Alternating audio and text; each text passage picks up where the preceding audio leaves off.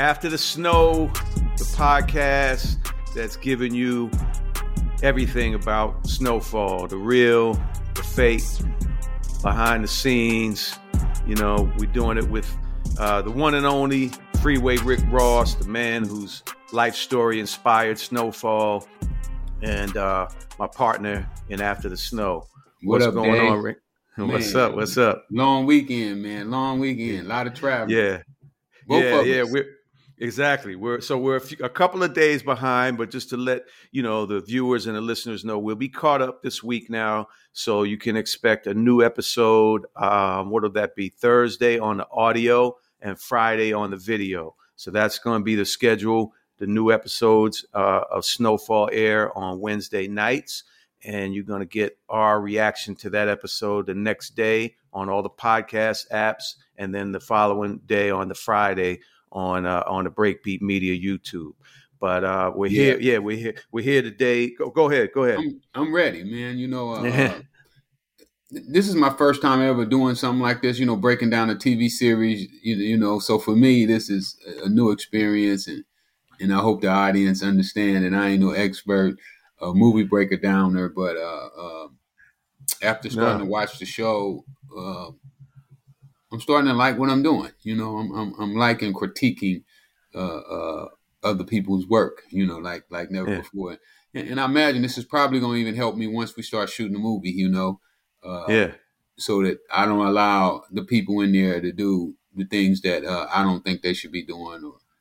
Right. It's going to be interesting. And it's getting more interesting. So, I'm ready to go, man.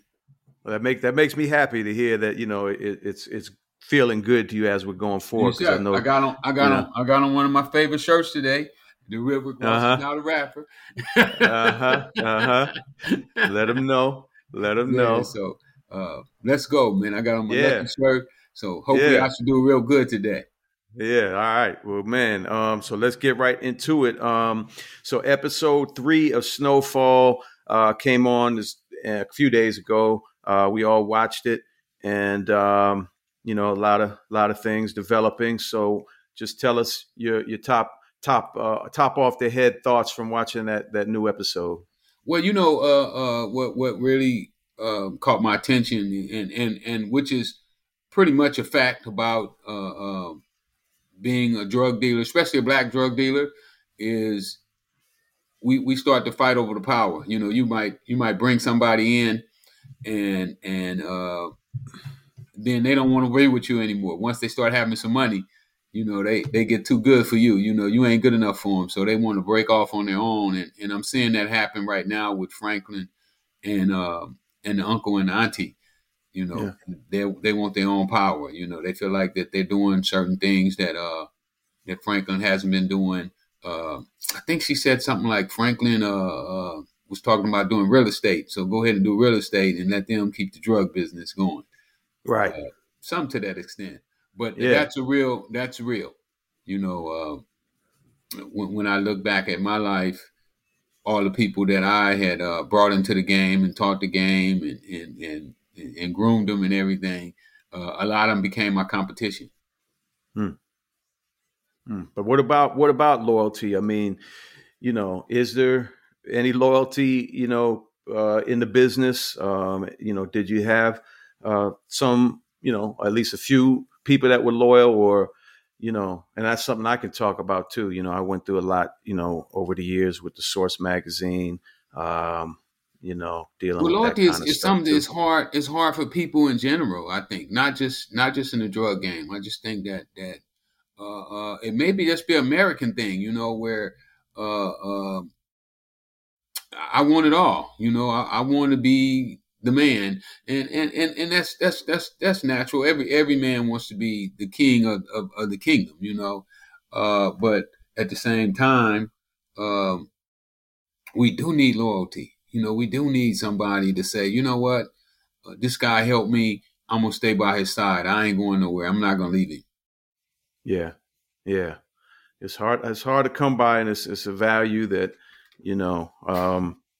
it's been diminished a lot. I think over the years. I mean, it used to be a staple, within hip hop was that concept of loyalty and you know, trust and keeping it 100. You know what I mean? Yeah, But yeah. And then thinking about that, I was really surprised. The show kind of threw me, when they went to the reader, and it's funny, my mom was big into that stuff. She used to go to readers, and she took me there, and I kind of got into them a little bit too. Where people would predict your future, what was going to happen to you. We used to go to a lady named Sister Humphrey. And I'm gonna be honest with you, man. Sometimes these people could she could tell you, she could almost lay it out to you, what was gonna happen. My mom had two of them. Sister Pages was another one that could put their hands on you and pretty much tell you the things that was gonna be taking place in your life. So when I saw that, it just kind of like made me smile a little bit. Like wow, they got a reader in here. It wasn't dressed up like them. They dressed like normal women. Okay. They were Christians, diehard Christians.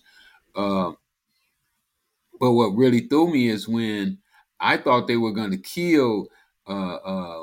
What's my man from the Low Bottoms you was talking about? Oh, Scully. I thought they were going to kill Scully. So when Scully popped out of the room, and killed his boy, that took me for a loop. But I thought about it, and I said, you know what? If the guy was cunning enough to kill Scully, to have Scully killed, then he probably would eventually got them too. So they probably made the right move on that front. Yeah. That was probably the biggest surprise of the episode last night. Because maybe some people saw it coming. I didn't see it coming. I thought they were going to take out Scully too. Because Scully was a lunatic. Right. Yeah. And we don't, here in LA, we didn't have guys running around like Scully. In our neighborhood, in the black community, we don't really have the structure that other races have as far as mob bosses. This guy is just a deranging leader. It don't really work like that with us. Now we have guys that you could say is a shot caller, but not to the point to where they had it in there where Scully was like the almighty say, and you get killed. And then when I see him walking around with all the guns, when we do dope deals, we don't do dope deals with guns drawn out like that there. That was a bit much. Right. Yeah, I could see that. Yeah, definitely some Hollywood elements there. But yeah, we know with the Scully thing, there's one point towards the end where Auntie Louie is like, we found warmth in the hospital, and they're thinking back to, the end of last season, which you may not have gotten up to that yet. But at the end of last season, Scully goes into the hospital. Auntie Louie's in the hospital bed, and he creeps up on her and gets in on her and is about to kill her, but she talks him down from killing her. And then Jerome walks in the room. They have a little standoff for a minute, but Scully had been shot in his leg, and he was bleeding from his leg for the last hour, whatever, that he'd been, running. And anyway, he ends up passing out. But she talks him down from killing her.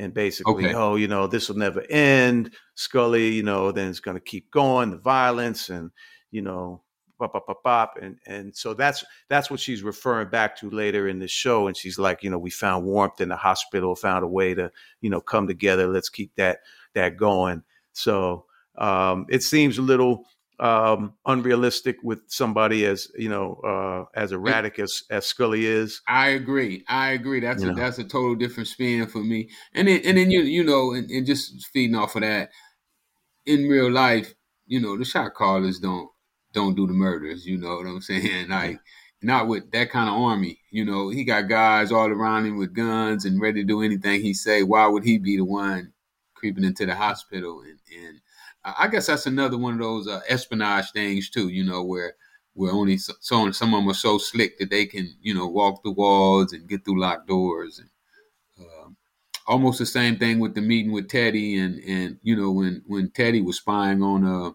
Franklin and my other man, the big Yeah. Spanish guy. Also. Yeah, also, and for some reason, Franklin picks up that Teddy's watching him, and Right. he changes the whole tone of the conversation and throws the whole thing off.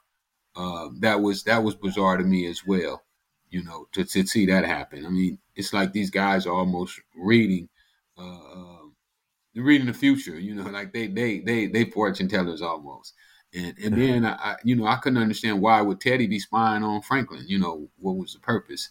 Did he ever give him any reason to be not expecting Franklin to be loyal and honest? I mean, far as I could have saw in the movie, so forth, Franklin has been really submissive to Teddy. Yeah. Yeah.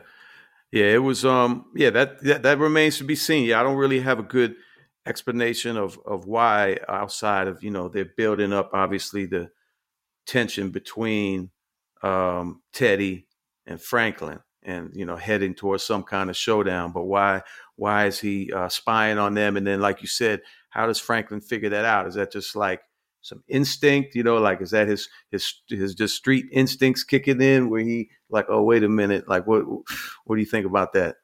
And then I haven't saw the rest of the show either, because Okay. he did mention in there about the location. It was a different location, so that could have, it was a real remote location. So I don't know how Teddy had normally, but I think that was Teddy's first drop for him since he had been back. Yes. So Yeah. Yeah. having a different location wouldn't have been really surprising. Yeah. Like when we did our drops, we would do our drops in shopping centers, because basically what we did is we didn't exchange bags. We exchanged cars. We would just pull up in the car and tell them the key was in the car, and they basically would just jump in the car and take the whole car. And it was really bizarre to me that they got all this money and they carry these little bags of dope, like, man, you can't put no you can't put no whole bunch of kilos in them bags, nor a whole bunch of money either. When we used to do our exchanges, we would have duffel bags, those big army duffel bags. Mm-hmm. We would be using those, and most of the time they would be full to the top, and sometimes it'd be two of them with money and with dope. So when I see these guys got money stacked and look like Fort Knox in that thing, and they carrying these little bitty duffel bags of cocaine, it's like, man, Yeah. they slipped, they missed Yeah. this This one. is where they needed you on set, but it's on set to keep these things in check. But yeah, the Teddy and Franklin situation. I mean, it kind of was making me think about your situation with Danilo. Now, we talked about Danilo a good bit last week. Now, one of the big differences in your life and the TV show, of course, is that you didn't know Danilo was working as an operative for the CIA. Exactly. But ultimately, Danilo was the one that set you up and, He was got you indicted and convicted. correct, and a life So, sentence. yeah. Yeah. So, I mean, let's talk about that. We didn't get into that last week. But had I known he was a CIA operative, boy, I would have went hard, because I was I was selling dope as if I'm just a normal guy, just trying to beat the system, because that's really what when you're a dope dealer, that's really what you're doing. You're trying to beat the system. So I dealt drugs as if I was just a normal, everyday guy trying to get over on the system, and that's the way I rode with that. But had I known, that these guys are bringing the drugs in on military planes and the money is safe and the drugs are safe, I would have went harder. I could have did more. I could have borrowed money. I could have invited other people in, knowing that their money was secure. Like with me, I wouldn't take money from people if I couldn't guarantee it. Because that could cause problems. You Sure. get $1 million, a couple $1 million from a guy, and you can't pay him back. Because the shipment got busted. that's a problem. Right. And I didn't really want those problems in my life. I felt that it was better to spend my own money.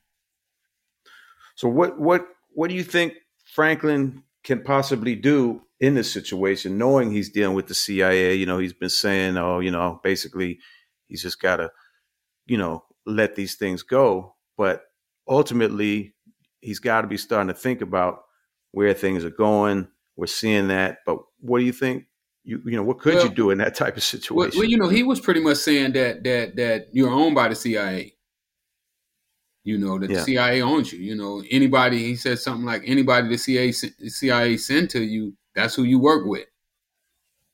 Anybody that come to you, that's who you work with. Whatever they say, that's what you do. And with me, I remember my mom when she found my first time I knew I had $100,000. My mom found it in my closet and had it on the couch when I come back in the house and had counted it out and everything. I was like, wow. And she wanted to know, could I get out of the game? Or was I owned by the game?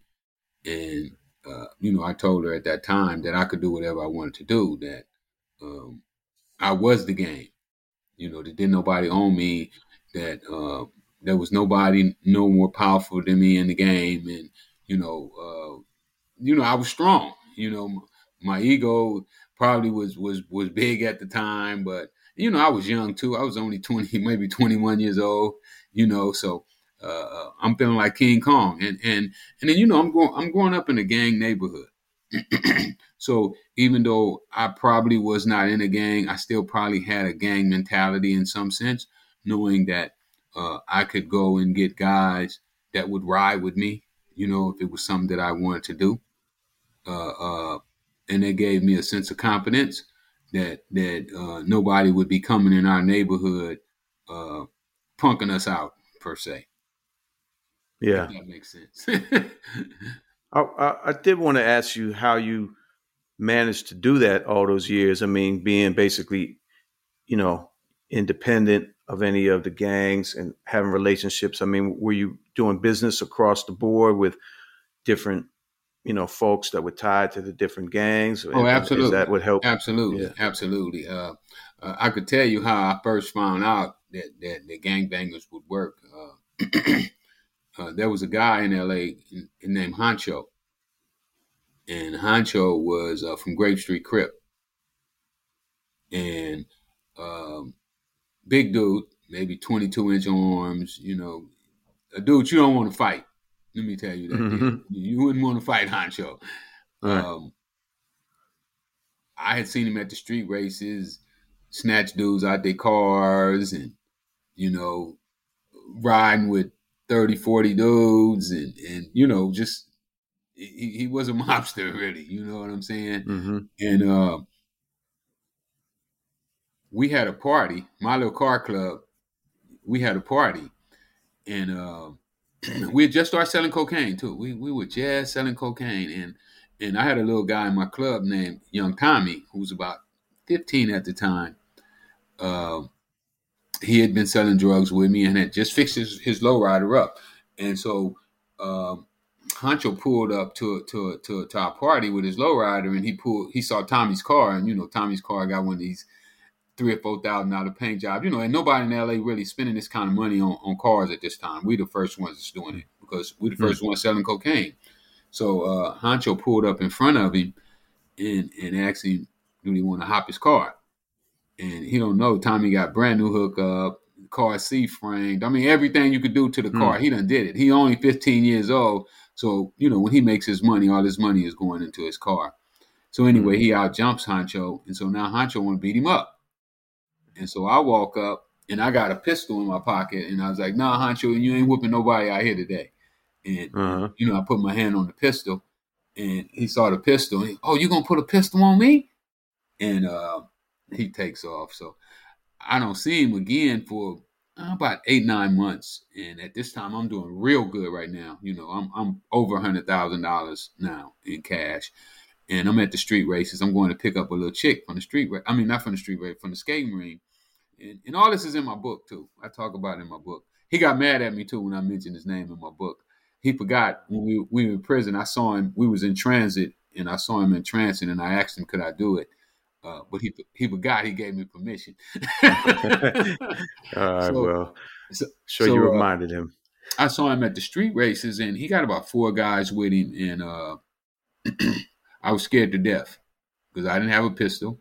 I'm inside the street, inside the skating ring, and in the skate ring they got metal detectors, and they walked up to me, and I said, I'm finna get my ass beat tonight, and he started smiling at me. He said, yeah, I heard you're doing real good for yourself. And I took a breath. Oh, my goodness. I knew he wasn't going to beat me up. So I said, yeah, I am. I said, won't you come by my house tomorrow? And he came by, and I threw him 8 ounces of cocaine. And he came up off of that.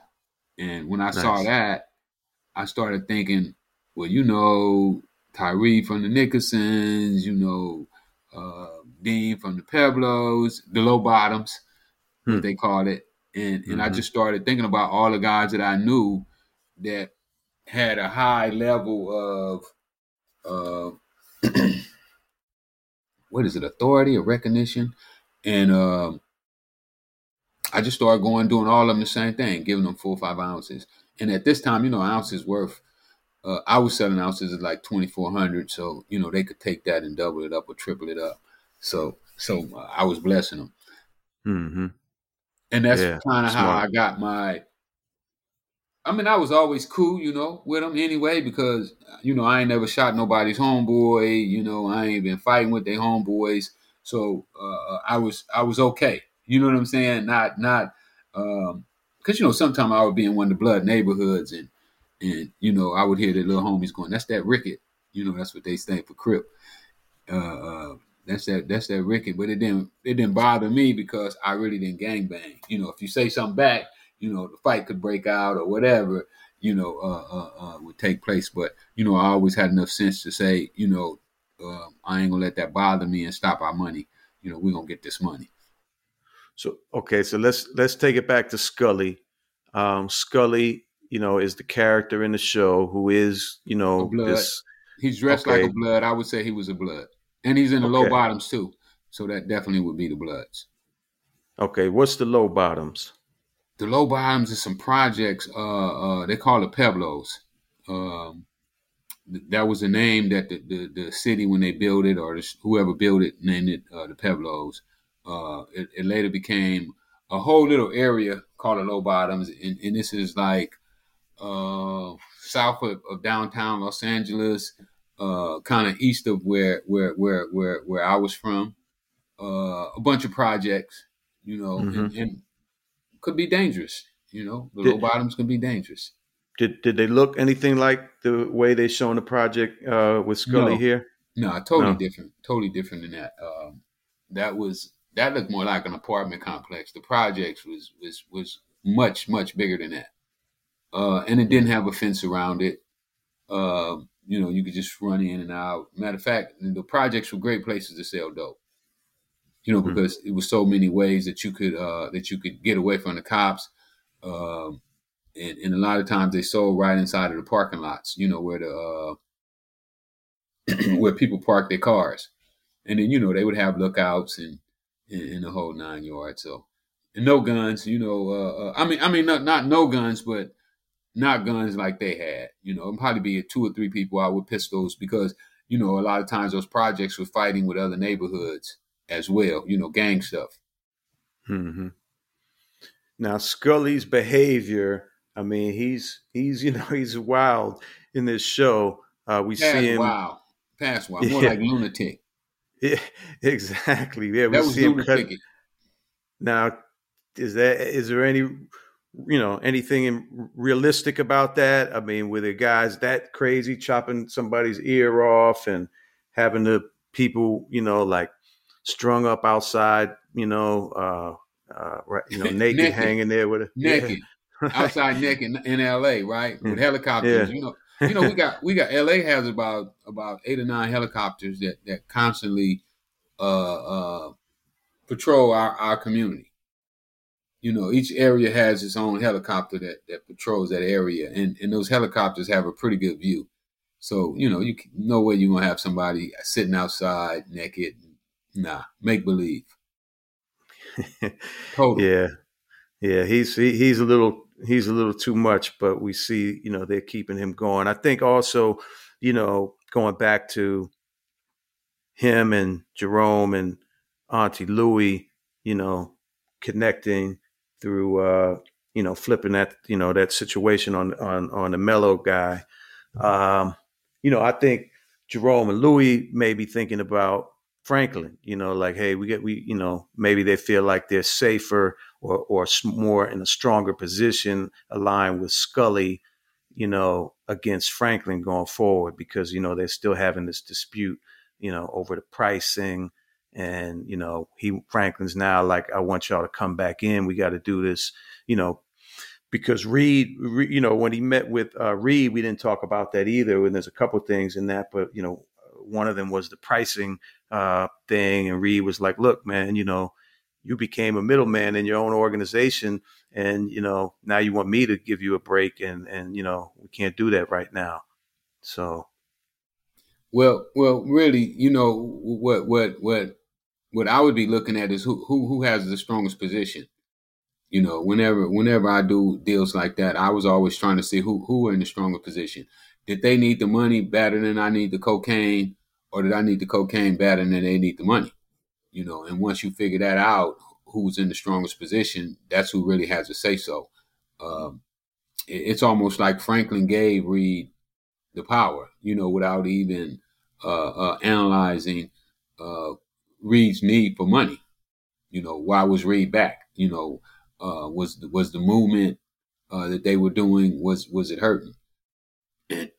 And that has always been one of my strong points that I do with people when I do business, is I try to figure out what are their needs.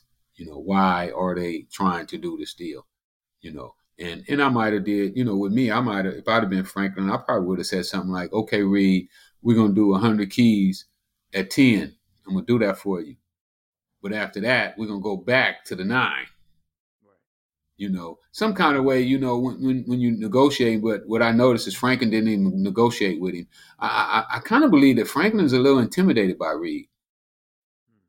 Knowing that Reed could have possibly killed his dad. I know Reed keep denying it to everybody, but the guy, the head guy who met with Reed, asked him, would he be able to work with the what did he call Franklin? Oh God, what did he call him? I don't know. At knowing what he did to his dad, could you still work with him? Yeah. Yeah. Do you think Franklin would still work with you? Because he was questioning it as if he was saying, if somebody had did that to my dad, I wouldn't fuck with him. Right. And that question, that brings me to question, why was Franklin still working with him, and was Franklin intimidated by him? Right. But then, on the other hand, Franklin also has been saying, like, Alton, his dad, brought it on himself. He's used that justification a couple times in these conversations. People do that when they can't make a move. They'll put it on the victim so that they don't have to take action. So that he don't have to make amends. So he don't have to go and take care of Reed. He would say that it was his dad's fault. You understand what I'm trying to say? Like, yeah. If I'm afraid to move, then I'll blame it on this so that I don't have to make that move. So that I don't have to kill Reed. But he's already suspecting Reed, for something. The reason that he changed at the scene. Remember, he changed the topic of the conversation. Yeah. And then after the next day, he goes back to the location and investigates and find out that Reed was there spying on him. Remember, he's looking out of the same window that Reed was looking out of. I didn't get the whole scope of what he had figured out from that, but that leads me to believe that Franklin doesn't really trust Reed.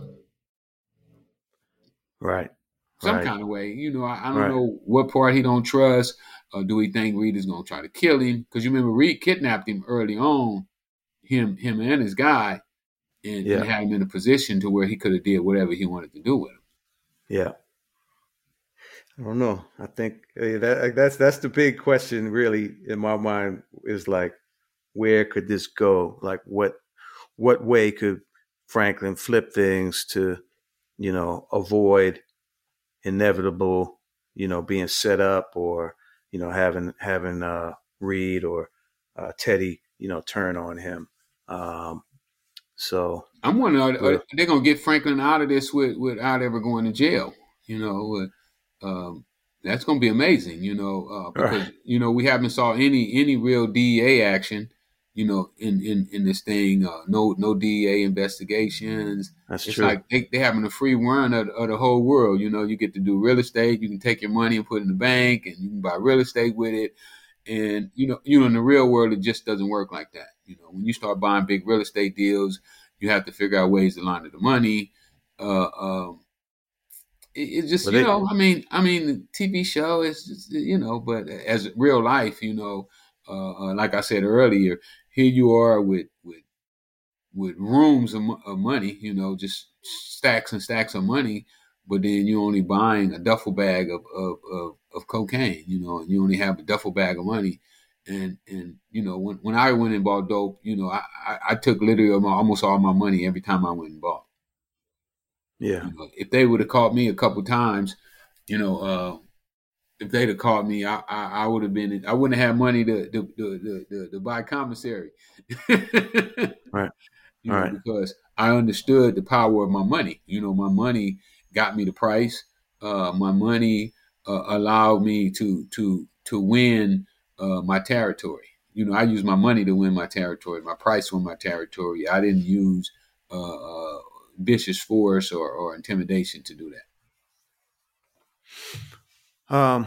So this episode, the end of it is basically, setting up where things are going between Franklin and Jerome and his Aunt Louie, right? Because they're having this meeting at the end, and Franklin's like, there's nothing that I'm not prepared to do to keep this thing, together and going, and you guys got to come back in.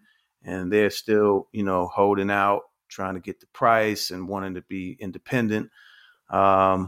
What do we So they think could is have took gonna? that. They could have took that as if he's willing to kill them because they already saw him kill his best friend. How much different is it from the best friend and an uncle Yeah, and an auntie who's really not his auntie, but his uncle's wife. You're talking about those things could be intimidating to somebody. That could be, to me, that would be a threat almost. Knowing Franklin's background, like you killed a dude who you loved. Um, how much do you really love me? How much more valuable is my life to you accomplishing your goals?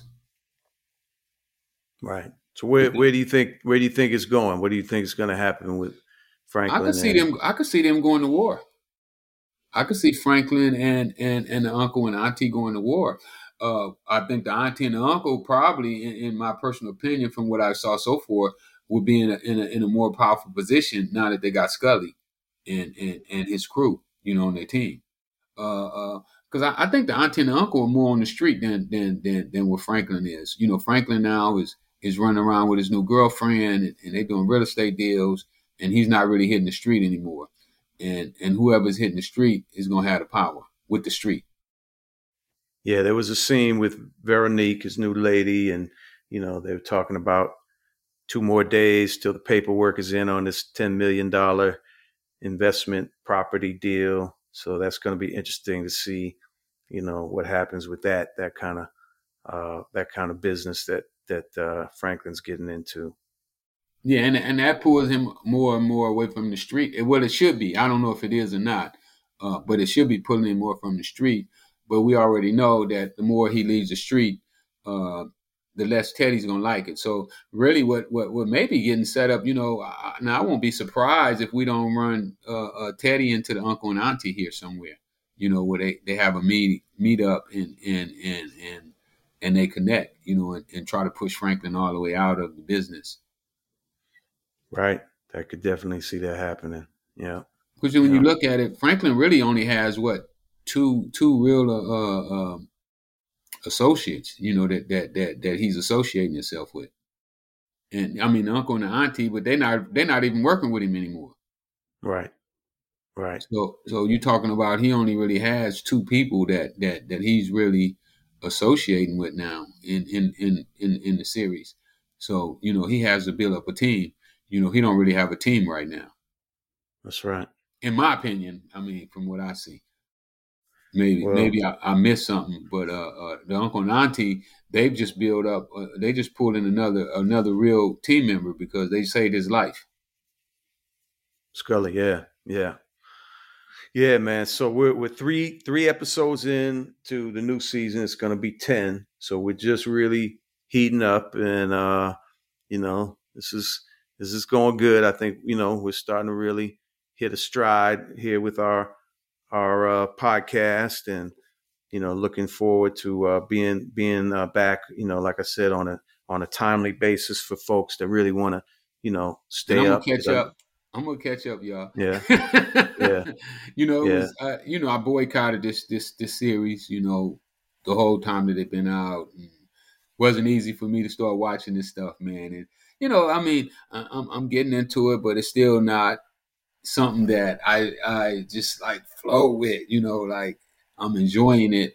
Um, but it's coming. It's coming. Now, tell everyone about this boxing thing you got coming up. We were talking about, and your Oh whole yeah, move into boxing, because I don't think we've shared much about that with well, everyone. when I was on the streets, I started going to boxing matches, and I went to the Sugar Ray Leonard and Marvin Hagler fight in Vegas at Caesar's Palace. That's when Caesar's Ooh. Palace was the place. And Don King came up and he shook everybody's hand at this table. We were having breakfast. There's probably about 15 or 20 of us. We balling. We got the biggest table in the casino. Uh-huh. And we were having breakfast with our girls. And Don King came over to the table and he shook everybody's hand. Well, when I was sitting in prison, I thought back to what if I would have told Don King that day that I had $3 million to invest with him. And I wanted to get in business with him. Well, where would I have been? Would I have been in prison? And I didn't think so. So one of the things that I try to do is whenever I make a mistake, I try to correct it. So when I got out, I went to Don King and I told him I wanted to work for him. And he didn't have to pay me. I didn't want any pay. I just wanted to help him. Okay. It didn't happen. He didn't give me the opportunity. No. Okay. And also, when I got home, Floyd Mayweather picked me up from the halfway house the day that I got out. Oh, really? Yeah. So all that combined, I added it all up, and so now I want to be the king of boxing. So one of my really really good fighters will be fighting in Philadelphia on the 25th of this month, Bashan Champ, and I'm gonna be there supporting him, and we're gonna market and just have a ball, man. We're gonna turn up. We're gonna try to bring it like the old boxing days when Mike Tyson used to fight and Sugar Ray Leonard. It was an event. So we're gonna try to make an event out of it here in Philadelphia on the 25th. Okay. What's his weight class? 147. Okay. And what's his record? He's 2-0 right now. Okay. He'll be 3-0 at the 25th. Yeah. Okay. And I got like 6, maybe 7 fighters signed right now. Matter of fact, when I went to Vegas yesterday, I met up with 2 more boxers that possibly might sign with me. Eventually, I want to get my own TV deal where I can start throwing my own shows and just just dominate this boxing, man, like I do with so many other things. Yeah. Yeah. So where's the Philadelphia fight taking place? You know what? I think it's the 2300 Arena. I'm not positively sure of that. Okay. The flyer will be posted on my social media though. It'll be all over my social media. Okay. And, everybody can go to Bashan Champ's page on social media and it'll be on his page. And I hope everybody following. Yeah. Do you know what? You know his Instagram? Bashan Champ. How you spell it? Champion.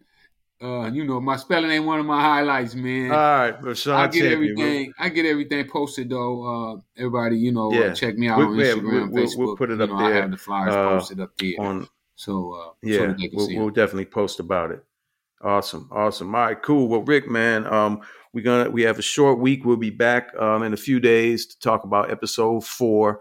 I can't wait. I'm getting into this, and it's season is picking up, and I'm really enjoying having these conversations with you. And absolutely, I think me too. And it's going to be interesting to see where these writers go. How they take the story, because it's important to see how somebody else thinks. How they maneuvering, and good writers, want to keep you in suspense. What they supposed to. So hopefully they continue to do that with the watchers, and we'll keep trying to find where they went right at and where they went wrong, and let them know that you should have did it like this. You did it wrong. You didn't get it right that time. and I'm enjoying doing that. Well, this is the After the Snow podcast, exclusively from Breakbeat Media, and the only show for fans and viewers of Snowfall that want to know, the real deal, the real story, and get into a lot of things surrounding Snowfall. So keep in tune, subscribe on Apple or Spotify to the podcast. We got a lot more coming. Go to Breakbeat Media on YouTube, and you can watch us and check out the other shows on Breakbeat Media. Got a bunch of other great stuff going on. Shout out to the rest of the Breakbeat team. Don't Call Me White Girl, Chapin Anonymous, Coach Arati, Funny Marco's on the way real soon. Couple more big announcements coming. We got this Larry Hoover podcast series coming that's going to be amazing. We've been working on that now, since last year. The Unsigned Hype story is coming, 8-part series. Tell the whole backstory of everyone that was discovered through Unsigned Hype in the Source magazine. And man, we got a lot, so I'm excited. Stay on the move, Dave. Stay on the move, man. That's why I like you. Yeah. Back in Chicago. Rick, I got to get out to LA soon, so we're gonna, hopefully we'll do some shows together out in LA before this season ends. No doubt. Well, if you get time, come up to the fight in Philly, man. Come hang out. We're gonna turn up. Yeah. You know? I may just do that. I might. That'll be big, man. Yeah. All right, y'all. If you do, I got your tickets. See y'all in a few days. I got your tickets. If you come, I got your tickets. Okay. That give me a reason. That'll give me a reason to go back to DC, go see my family, and then get right on up there to Philly. Little hour and a half, couple hour drive. We'll be there. 1:45. Right. That's what it is. 1:45. Okay. 1 hour and 45 minutes. I did it the other day. All right, y'all. Peace. All right. I'm out. Peace.